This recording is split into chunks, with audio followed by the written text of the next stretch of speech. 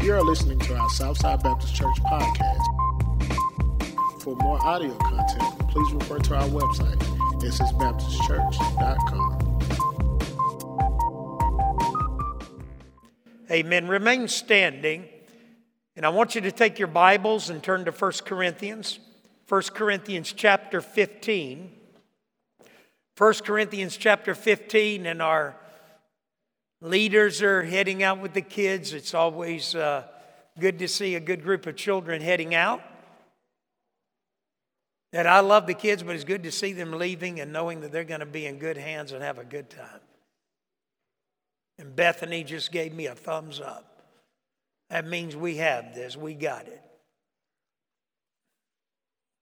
And there goes Silas, my little artist. Silas was last Sunday doing something, and I wonder what he was doing. The next thing, he had a picture of the Roadrunner.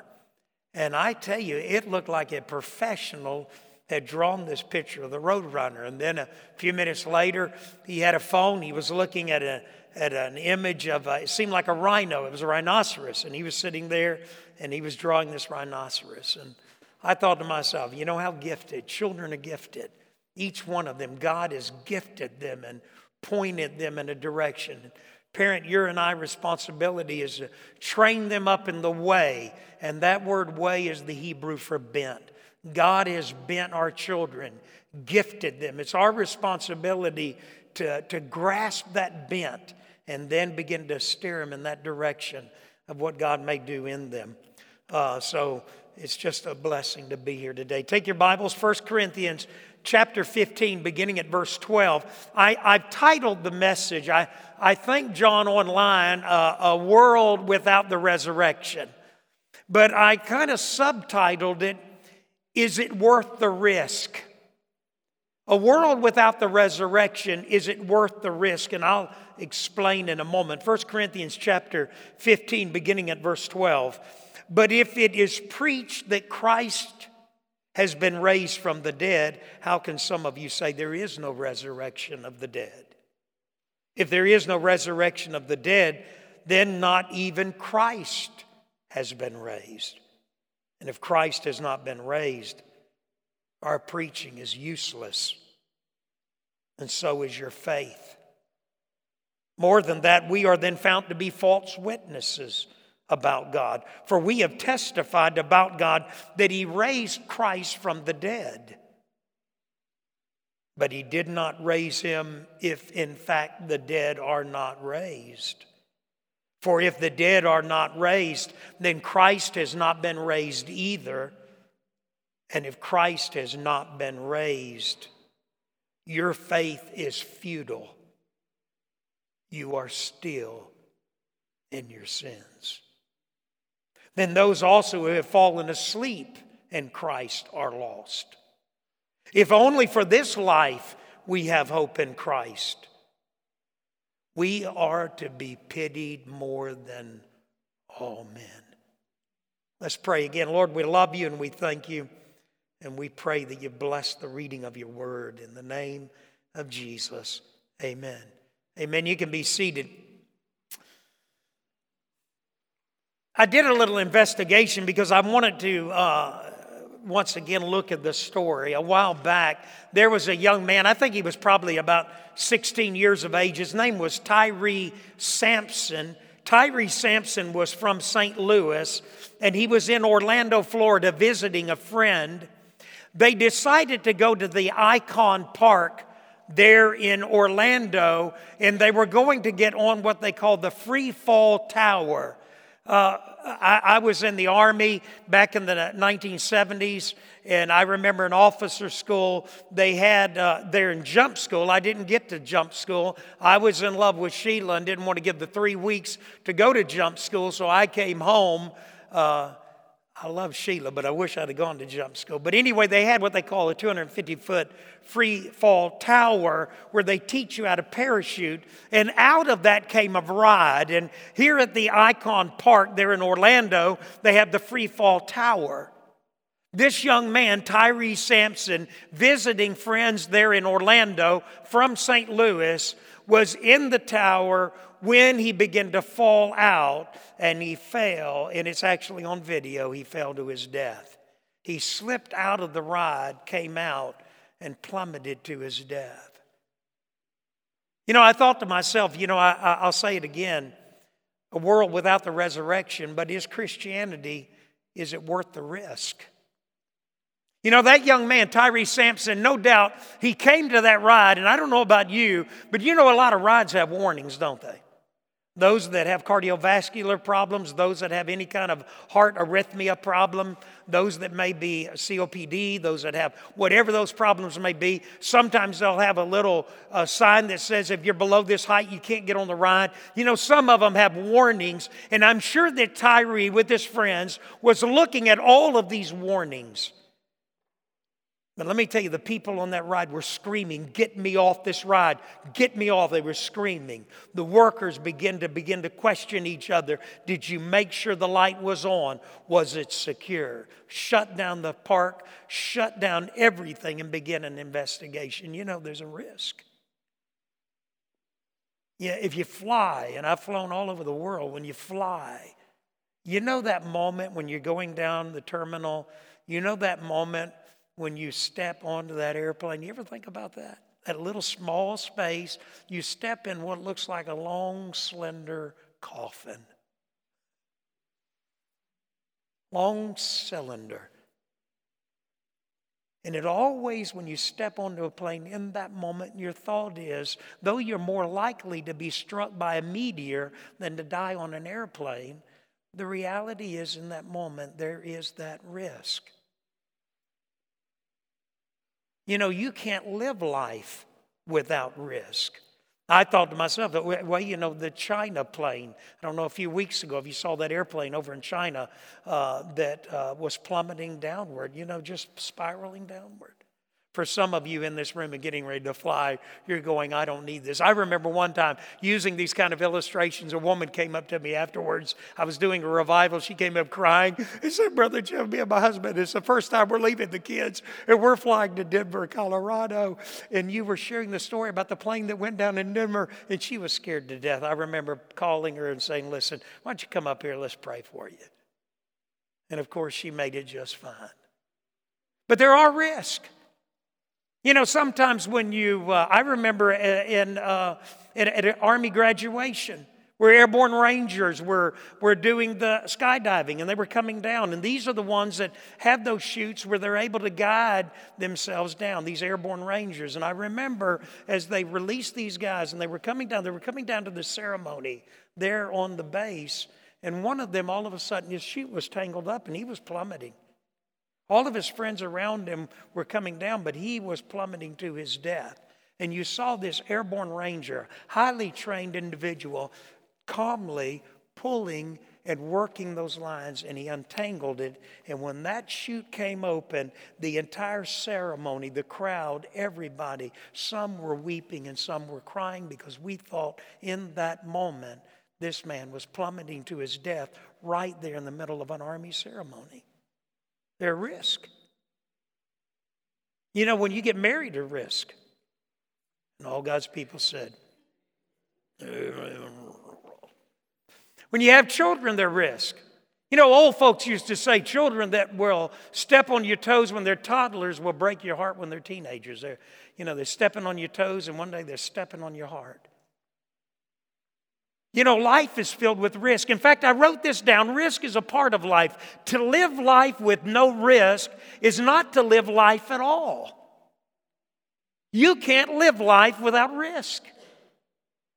And sometimes, one individual said this. He said, we weigh the risk. We determine if something is worth the risk. And we either, in that moment, we either decline the risk or accept the risk.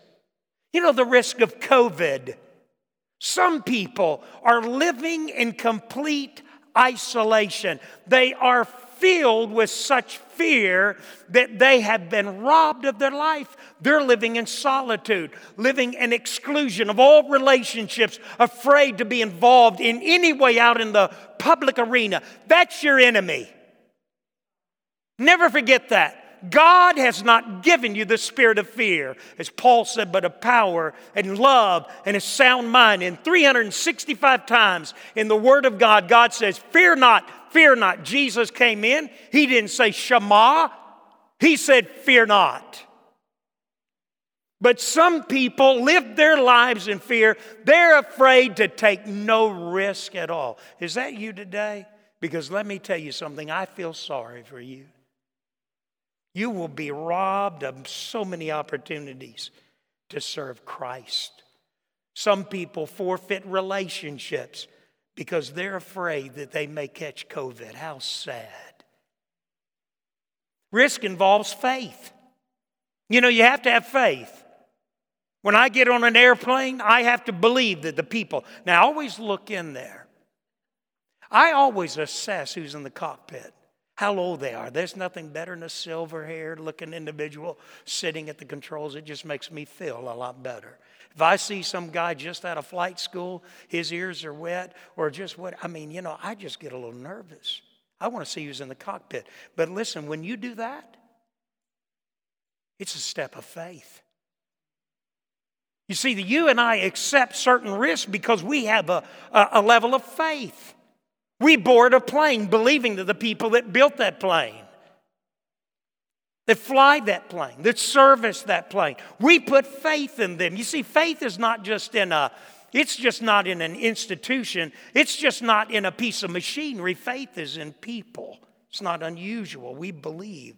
Christianity is faith in the person of Jesus Christ. But it takes risk. You know, I wrote them down. You know, Jesus said, if any man will come after me, he must first what? Deny himself, take up his cross, follow me. Jesus said, in the world you'll have tribulation. Jesus said, he said, listen, if you're going to come after me, you're going to have to leave home, father, mother, brother, sister, husband, wife. You're going to have to leave your family, and you're going to have to put me number one in your life. He said it over and over again. You're going to have to leave relationships. You're going to have to leave home. You're going to have tribulation. You're going to be hated for my name. You're going to be delivered up to courts. He goes over and over again talking about the risk of following him. Some people know nothing about that risk. You know, I was reading Sir Ernest Shackleton, who led the expedition to the South Pole, the first man to lead an expedition to the South Pole. He put this ad in the paper. Listen to this. He said, men wanted for hazardous journey to the South Pole, small wages, bitter cold, long months of complete darkness, constant danger, safe return doubtful, honor and recognition in case of success. Listen to what he went on to say. He said afterwards, after posting that ad, he said so overwhelmingly was the response to his appeal that it seemed as though all the men of Great Britain were determined to accompany him. Wow. Children at risk. You got 4 kids, 16 grandchildren. Children at risk. When you have children, you bring them into the world and you're standing there looking through that glass, and it's sad to say that people in the medical industry continue to allow people not to be able to celebrate those moments, nor are we allowed to be with those who are dying. It's sad, the medical world that we've created right now in our world. But when you're looking through that glass and you're seeing that newborn life, as a dad, in that moment, something wells up in a man that he will protect that child no matter the cost. Something wells up in that mom when she hears the cry of that baby for the first time that causes her to abandon. You know what the biggest sign of the coming of Christ? The Bible said in the last days that love, the natural love of a mother to a child, will grow cold. It's just something about having children. They're risk. This child has the ability to grow up and make you proud and to cause you to feel great pride. This child has the ability to break your heart. It's a risk.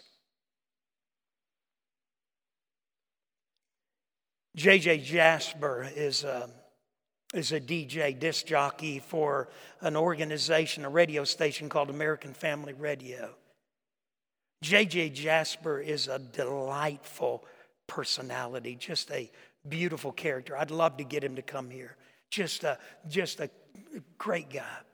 J.J. Jasper, years ago, I'll never forget it. The radio came on that morning. J.J. Jasper had daughters. He finally had a little blonde-headed little boy. His name was Cooper.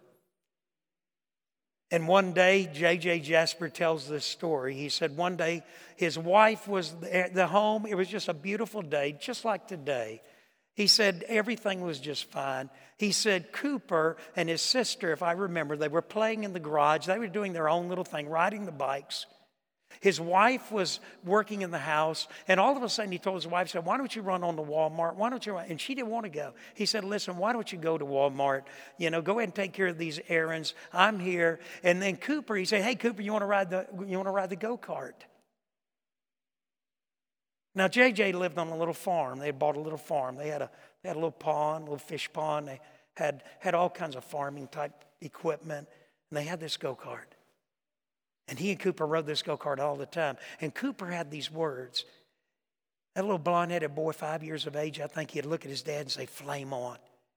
And in that moment, JJ said that he would give it the gas and he would spin it around, and then they would take off. He said this particular day, Cooper didn't want to go. He said, Dad, I want to ride my bike. He kept on. And finally, he talked Cooper into getting into that go-kart. And he and Cooper got into that go-kart. Seatbelt on. Cooper said, Dad, flame on. And JJ said he gave it the gas to spin it around like it always did. The wheels caught and it flipped. And he said, there it was just flipped over on its side. Nothing, no big deal. He got out. He walked around to make sure Cooper was all right. Cooper was unresponsive. He pulled him out of that seat belt. He laid him out. Cooper's neck had broken and he had instantly died. J.J. Jasper said he called his wife, Melanie. When the paramedics are there, no response. And J.J. called his wife. And listen to what he said to his wife in that moment. He said, Melanie, and his voice is breaking. He said, I need you to believe everything that we've ever read in the Bible, everything that we've ever done. Everything that we've ever believed about Christ, the Word of God. I need you to believe it right now. And then he said, you're going to have to get that phone out of here. Then he said, Melanie, Cooper's gone. Cooper's gone. You see, the reality is, and I thought to me, you know what I thought to myself? I was sitting there reading his book, Losing Cooper, Finding Hope to Grieve Well. And I thought to myself, JJ, if you hadn't have bought a farm, if you hadn't have bought a go-kart, if you hadn't have talked your wife into going to Walmart, if you hadn't have talked Cooper into getting on the go-kart, listen, if you'd have just changed something. But you know one thing I've learned about J.J. Jasper, and he travels all over the world.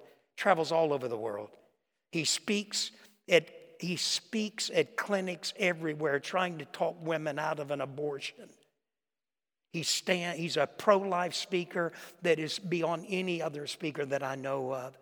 And I thought to myself, JJ, if you had just not taken those risks. My friend, let me tell you something. You take your child and you try to put them on a chain and you take every risk out of their life and you may have them till they're 90. But you will have robbed them of the purpose and the plan. Multitudes, not hundreds, not thousands, perhaps millions will come to Christ because of the death of a 5-year-old blonde-headed little boy named Cooper. J.J. and Melanie Jasper were on James Dobson's program on his show. And believe you me, it was probably one of the most watched, listened to programs that he ever had. You see, there's a cost. If we never take a risk, if we live such a safe life, one day we die and we're sad. We've messed out. We haven't been able to be used by God the way God might have wanted to use us. And here's the big question. What if we never take risk? You know, I'm going to tell you, some people are going to come to the end of their life and they're going to die, and it's going to be a sad moment. I remember one time I was telling a story. Gene Harris, I was preaching, telling all these stories about Africa, about England, talking about some of the things, and I got through, and there were a group of senior adults back there, and they looked like they were just going to town. And I walked back there and said, what do y'all look like y'all are excited. What are y'all talking about? They all turned and looked at me and they laughed, said, Brother Jeff, we'll say one thing about you. You lived a lot of life in a little bit of time. Oh, you don't have to fly. You don't have to go to the mission field. You don't have to go to Zimbabwe. But I can tell you this much, you'll never do what Brian and I did. When we rode those, wasn't that you, Brian? We rode those camels and saw the pyramids. You ain't seen nothing till you seen a camel with John Williams on it.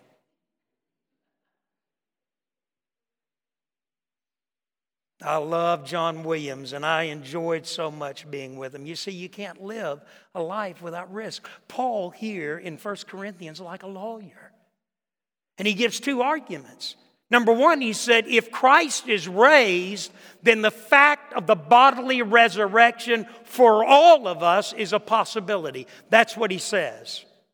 Secondly, he says, and if there is no bodily resurrection, Jesus Christ didn't rise from the dead, our faith is futile, and we are dying in our sin.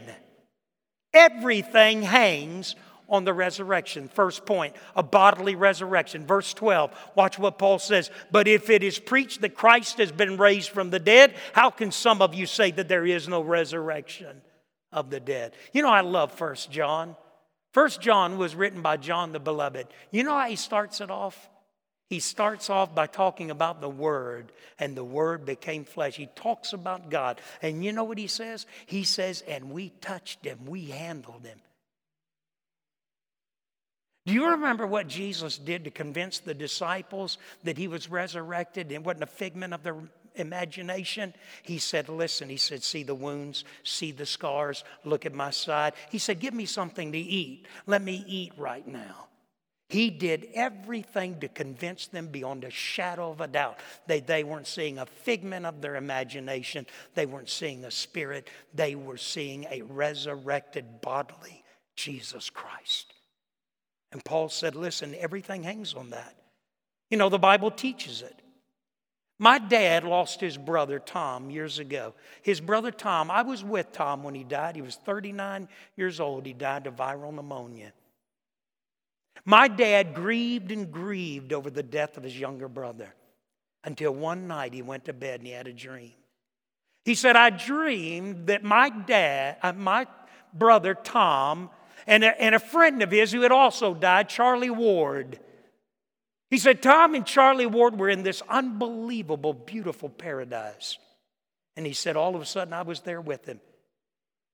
And he said, I looked at my brother Tom, and Tom was just this outgoing, just charismatic individual.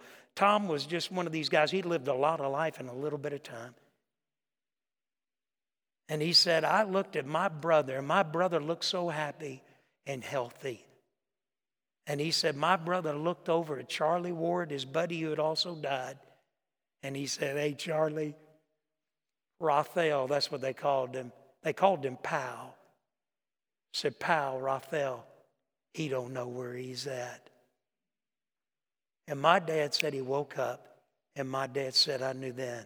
In that moment, God had given me a glimpse of heaven to comfort a grieving heart. Isn't that powerful? You see, the Bible teaches a bodily resurrection. You may say, well, you know, why would Paul dwell on this? Because the Greek philosophers of that day, Plato, had created this philosophical position of dualism in which the flesh is evil, it's bad, and the spirit needs to get set free of the flesh. So the idea here of the spirit being set free of the flesh, that was their idea of heaven. Paul said, but that's not the Christian idea. There's a bodily resurrection. Sheila and I were talking about that yesterday. I said, Sheila, imagine that. Your parents, both of them, Charlie and Frankie Tucker, are buried in a cemetery out of Morton, out in the middle of the boondocks. I said, think about it.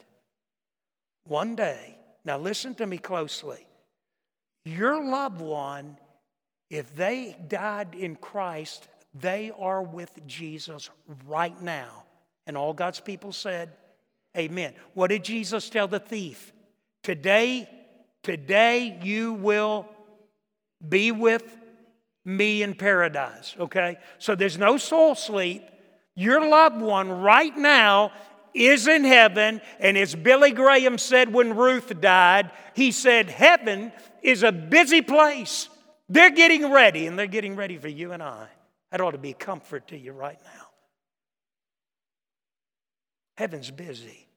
Spiritually, when you die absent from the body, present with the Lord immediately. But one day the Bible says that there's going to be a bodily resurrection. And I looked at Sheila and I said, imagine that one day. Charlie and Frankie, I said, if that happened right now in this moment, in an hour that you think not, so cometh the Son of Man. Paul said, wherefore comfort one another with these words. You and I shall, we who are alive and remain, shall be called up together. The word called up means to be raptured. Called up together with them in the air, and so shall we ever be with them in the air. The bottom line is this, one day there will be a bodily resurrection. If Jesus Christ was raised, Paul said, you and I will be raised too. Look at Acts 17. I know we're going to run out of time. But look at Acts 17, verse 32. It was pivotal to the early. Acts 17, verse 32. Watch what Paul says here in Athens. You remember when Paul was speaking on Mars Hill? Acts chapter 17, verse 32. Watch what it says here. It says here, this is Paul preaching to an alien, hostile, Greek, philosophically convinced congregation of people there at Mars Hill. But watch in verse 32, Acts 17, verse 32. When they heard about what? The resurrection of the dead, some of them did what? They sneered, but others said, we want to hear you again on this subject. Listen, it is paramount to the church. But does the resurrection, is it a New Testament belief? Take a left and go over to Job. I love this. Poor old Job, look at all that he went through. In the book of Job, chapter 19, watch what Job said. To all those who've lost a loved one, Job had lost all of his children, all 10 of his children, his entire family. Job had lost everything. But in Job chapter 19, verse 26, look at verse 25. Job, everybody look this way. He loses his livelihood, loses his farm, loses his livestock, loses all of his children in a violent storm. He loses his health. Him and his wife are alienated from each other. She said, Job, why don't you curse God and die? Watch what Job says in Job 19:25. Before the New Testament, perhaps the first book ever written in the Bible, Job said, I know that my Redeemer lives, and that in the end, He will stand upon the earth. Now watch this. And after my skin has been destroyed, yet in my what? Yet in my flesh, I will see God. Isn't that great? That's an Old Testament understanding. Take a right from Job and go over to Ezekiel. We may not have time to get far into this, but take a right, go over to Ezekiel. I love this. Isaiah, Jeremiah, get over there to Ezekiel. In Ezekiel chapter 37. Chapter 37. Way on over there, and I'm having trouble. I'm trying not to lick my fingers because I shake hands with you nasty people. And no, I'm teasing. Ezekiel 37 verse 1, the hand of the Lord was upon me, and He brought me out by the Spirit of the Lord. He set me in the middle of a valley that was full of bones. He led me back and forth among them. I saw great many bones on the floor of the valley, bones that were very dry. He asked me, Son of man, can these bones live? I said, O sovereign Lord, you alone know. Then he said to me, prophesy, preach to these bones, and say to them, dry bones, hear the word of the Lord. This is what the sovereign Lord said to these bones. Says to these bones, I will make breath enter you, and you will come to life, and I will attach tendons to you. I will make flesh come upon you and cover you with skin. I will put breath in you, and you will come to life. Then you will know that I am the Lord. Isn't that great? Donald Gray Barnhouse, I was telling the Sunday school class, Donald Gray Barnhouse wrote a 4-volume work on Romans. Tremendous Presbyterian preacher. He was at First Presbyterian there in Atlanta, Georgia, speaking to a congregation, 1960s.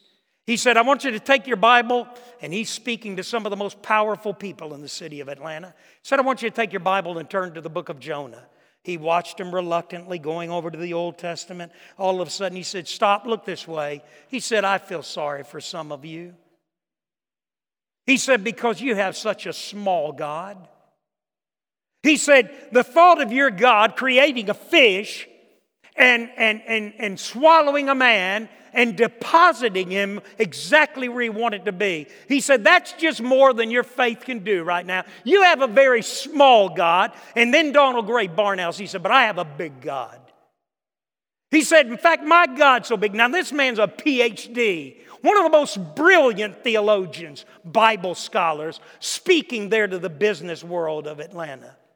He said, my God?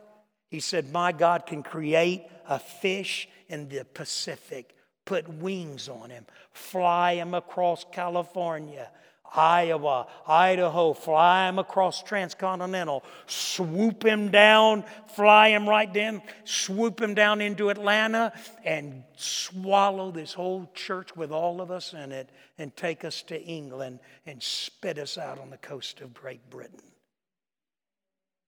That's my God. Bodily resurrection. Do you know what Time magazine called the DNA? They called it the Lego of God. Did you know that the DNA in your body is unbelievable? A computer that is beyond anything at this point mathematically that we can even comprehend. Billions of bits of information stored with preciseness. Do you know at this moment that the DNA and the baby that is in the womb of Molly at this moment could give us all kinds of detail and give us a glimpse into the complexity of this child that is about to be born? Everything. Personality, hair color, eye color, right, left-handed. So much detail. Why? Because God says, I'm knitting together in her womb a miracle with a plan and a purpose.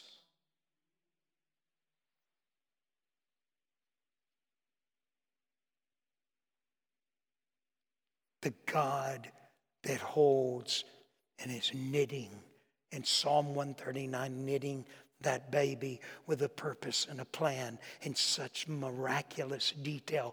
Darwin said this right here and that right there. To the development of the human eye in an unborn baby was enough to startle Darwin when it came to the theory of evolution. He said it was 1,000,000 miracles at once. That God, that DNA, and we'll stop here. That DNA, that omniscient, sovereign God has every detail. He knows the number of the hairs on your head. And I don't know about you, it's not much of a challenge for me, but for some of you, I envy you because it is a great challenge to a sovereign God. He's omniscient. He's all-knowing. And he knows exactly how he made you, and you can cremate your remains, and you can scatter them wherever you want. When he gets ready to call you and I out of the dust, he will do so. Jesus never attended a funeral that he did not raise the dead. And he said to his own disciples, he said, I am the way and the truth and the life. Do you know him? You know, I read a story years ago. I heard it many, many times. In World War I, there was a family. And their son went off to war. And they got the news that their son had been killed in action. Not that he was missing in action, that he had been killed. And back then, communication was not good. You never knew about these things, or what media and things like we have today. That mom and dad, that was their only son. That dad, Philip, he was a carpenter. He made a living with his hands. He had always planned on that son to take over his business, take over his shop, take over his business, and now that son was gone. Army had come, the people had come, they had told these parents, and they just wept and wept and wept. Mom eventually began to kind of get her life back together. But every day that dad go out into that shop and he'd work and he'd just weep over those tools. He would just weep as he was building and working. And one day, true story, one day, a beautiful sunshiny day, he was there at his bench and he was working. When all of a sudden, that sunlight that was coming through that shop door, all of a sudden there was a silhouette, a shadow of a figure. And then he heard that sound. Dad? Dad? For a moment, the old man raised up. He looked and he couldn't believe it. No, it can't be. He could see the silhouette of his son. He began to walk. His son? He thought he was seeing a ghost, but all of a sudden his son stepped into that doorway, stepped into that room. He was there, his uniform on. And he said, Dad? And he said, son, and he just grabbed him. He began to feel of him. He began to look at him. He cradled his face, and he held his face. He looked at him, and he said, son, they told us you were dead. He said, Dad, I'm alive. Dad, I'm alive. And that son reached and grabbed his father, and he just held him and hugged him. He said, Dad, I'm alive. And father went out screaming to the top of his lungs, my son's alive. My friend, we serve a great God who called you into existence, who created you, who knows the plans and the purposes that he has for your life. Caleb and Molly are getting excited. This baby is soon to be born, and this baby is uniquely gifted and has purpose and plan, and God has something that this child has been destined to do. And as they consult and spend time and pray, they'll begin to discern what that is. But listen to me, if you've lost a loved one, the blueprint of that loved one is in the mind of an omniscient, omnipotent, omnipresent, sovereign God. And one day God will call that blueprint back up out of the ground. A bodily resurrection. As I say in the Shona language, as I was preaching on an Easter Sunday in Zimbabwe, when I walked to the door and the windows, Jesu, arimu upenyu. And then I'd run over to this window, Jesu, arimu upenyu, hunyani. In a high density area, market was busy, people were moving, and they thought this varungu, this white man's crazy. Jesu, arimu upenyu. And then the invitation was given. People began to come down the aisle. Russell, a young African man, came down the aisle. His name was Kuda Kwashe. He came down the aisle. He talked with the pastor. I was standing over there. And then the pastor counseled with him, prayed with him, sat him down there, and then walked over to me. He said, Mufundis, I want to tell you what happened. He said, this young man, Kuda, was getting ready to take his life.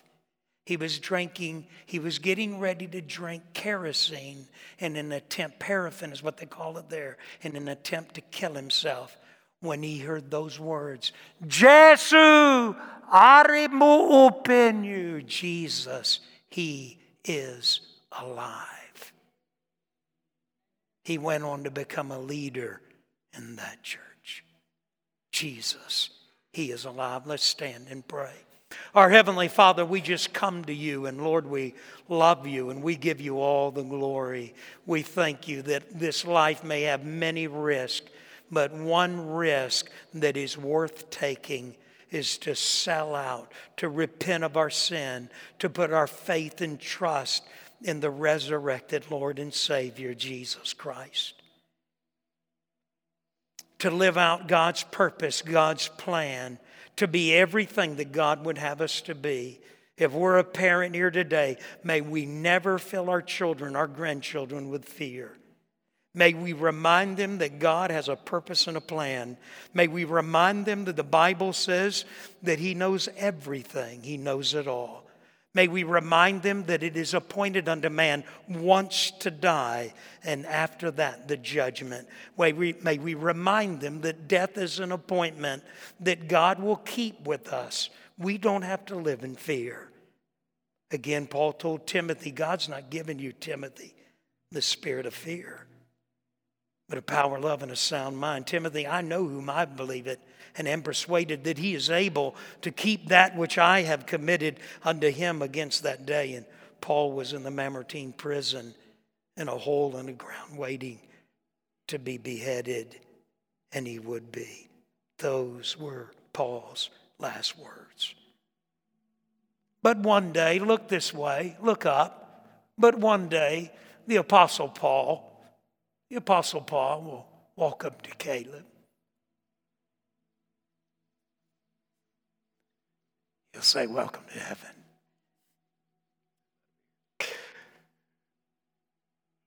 One day Elijah, Jeremiah, Isaiah, Ezekiel.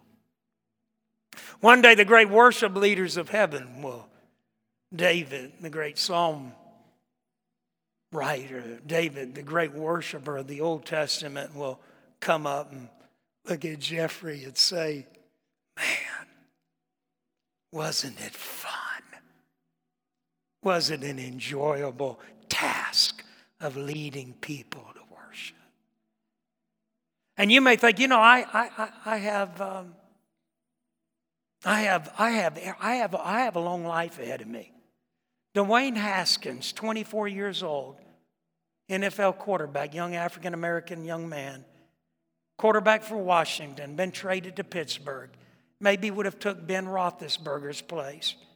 Dwayne Haskins, 24 years old, was hit and killed in an accident. Man, it hurt.